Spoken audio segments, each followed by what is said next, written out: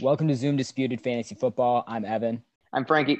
I'm Matt. And so today we're going to be going over some of the biggest headlines from this past week in fantasy football. We're a couple days from week 5 starting. And so the biggest story from this past week was Cam Newton getting COVID-19. And we still don't know. It looks like he could be able to play this weekend against the Broncos, which they're not a great team, but the defense itself is fine. You're probably going to play him in most of your leagues, unless it's a pretty shallow league. So Cam's been good this year as a quarterback. It does definitely depend on if he plays. It does affect what they're going to do with running back and wide receiver and how playable those guys are. We did see Brian Hoyer has been a guy who's been able to play in relief a little bit and be a serviceable quarterback, but that was not the case Monday night. And so if Cam's able to play, I think it does make a guy like Julian Edelman, N'Keal Harry, guys like that much more playable options in the league. But we'll find out more in these next couple of days. Yeah, and going off that, there's a couple, I think, guys that kind of emerged last night coming off of the Cam Newton, being sidelined because of COVID. One guy in particular, Damian Harris, really emerged as a viable running back option in your league. I think he could be kind of a back end RB2, maybe a flex, depending on your league. And I think as a PPR option, he's not gonna wow anyone necessarily as he had no receptions last night, but put up a decent, 100-yard game. And then also N'Keal Harry, like you mentioned, Evan, he really showed himself as, he's a young, obviously a young receiver, but I think really when he comes out of his shell, he has, the opportunity to be, again, maybe a flex option in your league. Mm-hmm. And I think a lot of the playability of a guy like Harris really does depend on if Cam plays, because with how poor the passing attack was, they really needed a running game. And also you have a guy like Cam who's really good on the goal line. And so they like to give him carries inside the 5. And so if Cam's out, I think Harris is a great daily play as well. Exactly. And, with Cam Newton, he's going to run the ball a lot if you're by the goal line or not. And he's really going to take away a lot of those yards. There was a couple weeks ago, if I'm not mistaken, Cam Newton was the leading rusher for the Patriots in their game, which just goes to show you kind of how Bill Belichick will run that offense with him in the lineup. So, yeah, I think that's really just like a early Sunday morning move, to put Harris or N'Keal Harry in your lineup, really, just depending on who's at QB. It is interesting to see, because we've seen Belichick put running backs in out of nowhere, and then people get really excited about him, and then you just never see him again. And so it will be interesting to see, because he's very weird about how he uses the run. And that's probably the only issue I would have with putting it for getting a guy like Harris and even any of the guys in the Patriots backfield, is just because there is that unpredictability with Belichick. But you definitely saw the talent is there with a guy like Harris. Oh, absolutely. And the other thing too is that, with James White coming back from, correct me if I'm wrong, that is James White with the who kind of had the tragic. He had his family members. Yeah. And so, I think he played it was a limited role last night, since that was his first game back in a couple weeks. But I think once he gets going too, he may, steal some carries, take some carries away from Harris, which is something to look for. Like you said, the New England backfield is in most leagues, I would tend to stay away from their backfield just because it's so unpredictable. Mm-hmm. Yes. Matt, I was going to ask Matt, you got anything to add to that? Yes. Last year in one of my leagues, I had Sony Michel, and I was unable to make my draft that night. So I had to auto rank players, and I had Sony Michel pretty high, and he just disappointed. Mm-hmm. And that kind of leads to the point about the Patriots backfield. You just don't know. They have a committee of guys, and that's one of the things you kind of want to stay away from committees, just because you don't really know. There's not really the consistency there, because they don't really have necessarily clear roles cut out. And if we move on to the running back position, there were some injuries to some pretty big fantasy players when Nick Chubb and Austin Eckler both injured. Both will be out for at least a few weeks. Frankie, got any replacements for them? Yeah, absolutely. So Chase Edmonds, I think, is a good, maybe not top of the line guy, but I definitely give him a look. He should be available in a good chunk of your leagues, especially with his next couple matchups against the Jets and against the Cowboys. The Cowboys have really struggled on defense so far this season. I mean, you could argue they easily could be 0-4 as a team. If the Falcons would have recovered the onside kick earlier in the year, but he's a good option with a good couple of matchups, and he's put up decent numbers in previous weeks. Second option, like we said, is Damian Harris. If you need a flex option though to replace one of those running backs, T. Higgins is a good option. I really think that Joe Burrow is really coming into, get comfortable in that offense. And I think it's only going to improve. And T. Higgins has really shown, that he can be a trustworthy wide receiver in your flex, scoring 21 points in week 3 against Philadelphia and 13 in week 4 against Jacksonville. Yeah, and you talked about the Dallas defense, and that also leads into the next guy when it comes to Dak Prescott continuing to put up crazy fantasy numbers, had 38.3 points in standard leagues this past week. And like you talked about, the defense has been kind of a wreck, and I don't know if it's going to improve just because the talent they have they have a lot of injuries. They have some guys on the defense who just aren't that good, and because of that, Dallas has been throwing the football a lot. And Dak is a guy who tends to rack up a lot of fourth quarter stats when his team gets down. But in fantasy, that doesn't really matter. They all count the same. And we've kind of seen what he's been able to do when it comes to he's putting up massive yardage. He's scoring points. And that's kind of what the Cowboys are going to have to do if they want to win, just with how their defense has looked. And so that's a guy who I can see his play continuing to stay at this level. I don't know. I mean, probably not 450 yards a game, but I think he's going to continue to be one of the best fantasy quarterbacks because they're going to be throwing the ball a ton. And we also had Ezekiel Elliott. They were kind of a split 50-50 run pass team early on in Dak's time there, but this is the first year the offensive line for Dallas does not look good. And that does affect the pass, but it also really affects the run. And so Zeke hasn't even been as serviceable as the Cowboys would want him to be. And so it's really been Dak Prescott who's taking control of that offense. And they're going to need him to have some heroics if they want to make the playoffs. And the East is enough of a mess that the Cowboys really might be in it. And so that's a guy who will continue to be on the top of the quarterback board. Yeah, absolutely. And Matt, go ahead. Yes, and I was just going to say, like, if you're lucky enough to find Latavius Murray on the free agents in your league and you need to replace one of your running backs, pick him up. I know the Saints have Kamara, but Murray is still a good option. He still can perform well when the Saints put him in. But otherwise, I'd say really looking to Nyheim Hines if he's available. He's got a lot of potential for PPR leagues, and he could end up doing well down the stretch.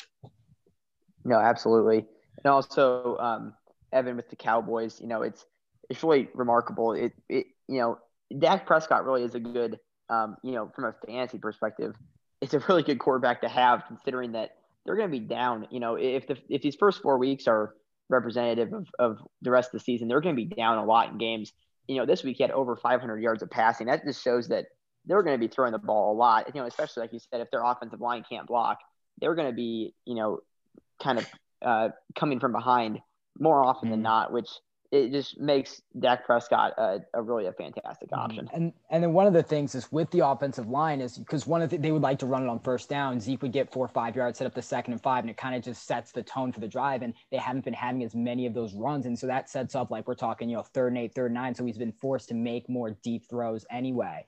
And that's something that early on in his career, he wasn't doing as much of. And so that's a really good point that you're making there. So then we were talking about some running backs. You talked a little bit about the Bengals and Joe Burrow, but Joe Mixon, we've been talking about him for years. He's always been really talented, but we just haven't seen the fantasy production. And a lot of that's a product of having a poor offensive line, but put up 36.1 points in standard leagues. Yeah. I think it's really a testament to just how Joe Burrow is going to change that offense. Just watching him at LSU, which, he really does have a pro style, way of playing the game, which, I think is good. You look at a lot of quarterbacks, Lamar Jackson, for example, he's obviously become a star in the league, but, people were unsure, he had more of a, college style way of playing the game. But I think Joe Burrow's this way of playing, pocket passer, but he can also scramble too, which is important. And I think that, with the play action pass, that's really going to end up setting up the run. And, they're going to use the run, to set up the play action pass. And I think that's really just going to open things up for Mixon and really just the offense as a whole. And you never know, Mixon could, become a good option in PPR leagues too. Mm-hmm. 42.1 points in PPR. Yeah, exactly. So, for many years, I was always very leery to pick him up, to draft him in leagues just because he never performed up to his potential. But no, I think now, this year with Burrow and, in the years to come, I think he really is a good option. Mm-hmm. I mean, I still don't see him as like an elite fantasy running back. But like you said, in PPR and with a guy like Joe Burrow, I think Joe Burrow knows his weapons, and he knows, and Mixon is a good pass catcher. And so he got him catches. And I think he's going to keep getting targets. And, there is an element of that comes down to the offensive line. And if they're not going to be able to create holes, he's not going to have the big plays. He's not going to have the touchdowns. He was able to create some big plays, but if nothing else, I think in PPR leagues, he still has, has running back one potential just because of his pass catching ability. Yeah, absolutely. And then for one of the last games of the week on Sunday Night Football, we finally saw George Kittle back in action, and he put up 40.1 points in PPR leagues. In standard leagues, a little bit less, but still put up 25 points. Ridiculous production. He was targeted a ton, and I think he's one of the few guys. He actually benefits from having backup quarterbacks because Jimmy Garoppolo likes to spread the ball out. But you kind of saw Nick Mullins and CJ Beathard are much more limited quarterbacks, so they don't feel comfortable throwing the ball around and spreading it to a lot of guys. And Kittle's the only elite offensive weapon that they have at the moment. And so you saw they were targeting him consistently. And every player, I guess, is dependent on their targets. But Kittle especially, I mean, he was targeted 15 times and had 15 catches. And so they showered him with targets. And I think that Jimmy Garoppolo, we don't really know what his status is, but I think that's a really good play in like daily leagues if Jimmy Garoppolo's out, because they're going to have to keep showering Kittle. You remember when Jimmy Garoppolo tore his ACL, that was Kittle's best season. Kittle broke the single season tight end receiving yards record. And I don't think giving one guy all the targets is necessarily going to win you football games, but from a fantasy perspective, I think that's a great guy until Garoppolo comes back. And I still think he'll be good then, but I think these next couple weeks, this is when his potential is at its highest. Yeah, absolutely. And, with having Nick Mullins as their backup, backup quarterbacks often heavily rely on their running backs and tight ends, to kind of boost them and, get them through. Tight ends are usually, an easy target. And so, yeah, especially in those PPR leagues, I think Kittle was really going to rack up the receptions until, Garoppolo is healthy and can come back. Mm-hmm. And then also Matt, you can go. Yes, for sure. Kittle, he's just a monster, and he's just done so well throughout his 4 years in the league. And as you said, he did amazing when Jimmy Garoppolo was hurt throughout most of 2018. But I think no matter who it is as his quarterback, I think he'll continue to have some great production heading forward.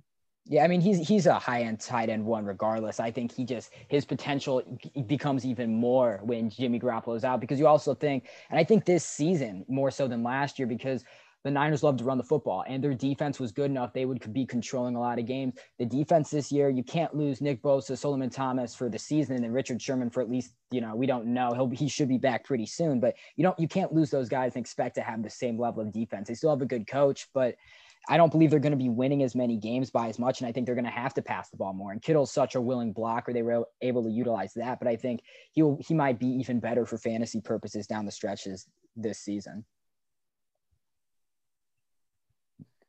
So, any closing thoughts? Any thoughts for the Week 5 matchups, you guys? Yeah, okay. So here's one thought I kind of have. If we want to talk about our own personal fantasy teams, I think the viewers can relate, or the listeners can relate. Okay, so here's one of my situations. I have T.Y. Hilton in my flex, and he has not scored over 10 points. I'm in a 1 point PPR league, and he has not scored above 10 points once this year so far. And I'm just really torn about it's really the whole Indianapolis offense. With Phillip Rivers, Phillip Rivers just hasn't really played that well.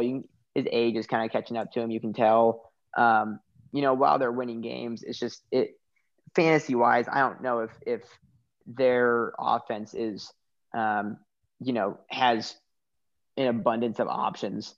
So I don't know, Matt and Evan, I thought I'd bounce this off you guys. So I have currently T.Y. Hilton in my flex. Not thrilled about that. Corey Davis, I have a lot of guys on bye this week, so I don't have a ton of options. Corey Davis has put up decent numbers. He's coming off of the bye because the Titans had a COVID outbreak. They play Buffalo. What do you guys think? So Corey Davis against Buffalo or T.Y. Hilton against the Browns, who don't have a great pass defense, but the Browns in general have a good pass rush with Myles Garrett, which might make it tough for Phillip Rivers to get the ball out very often. I mean, I'd say Davis definitely has a more difficult matchup taking on Buffalo. But I would say I probably think Davis. I mean, we haven't seen Hilton play. You know, his numbers have kind of been declining over the years, and he was good when he had Andrew Luck for sure. But you saw, you know, Phillip Rivers hasn't really targeted him, and there's not really I don't know what the reason would be for that because Indy, it's not like they have receivers, and they've had a lot of guys go down as well. But 13 catches through 4 games, hasn't had over 53 yards.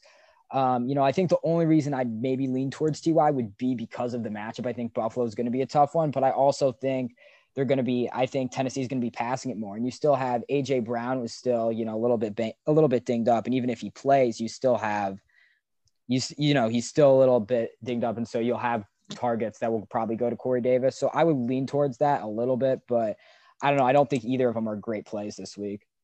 Yeah, no, I agree. Matt, you have any thoughts on that?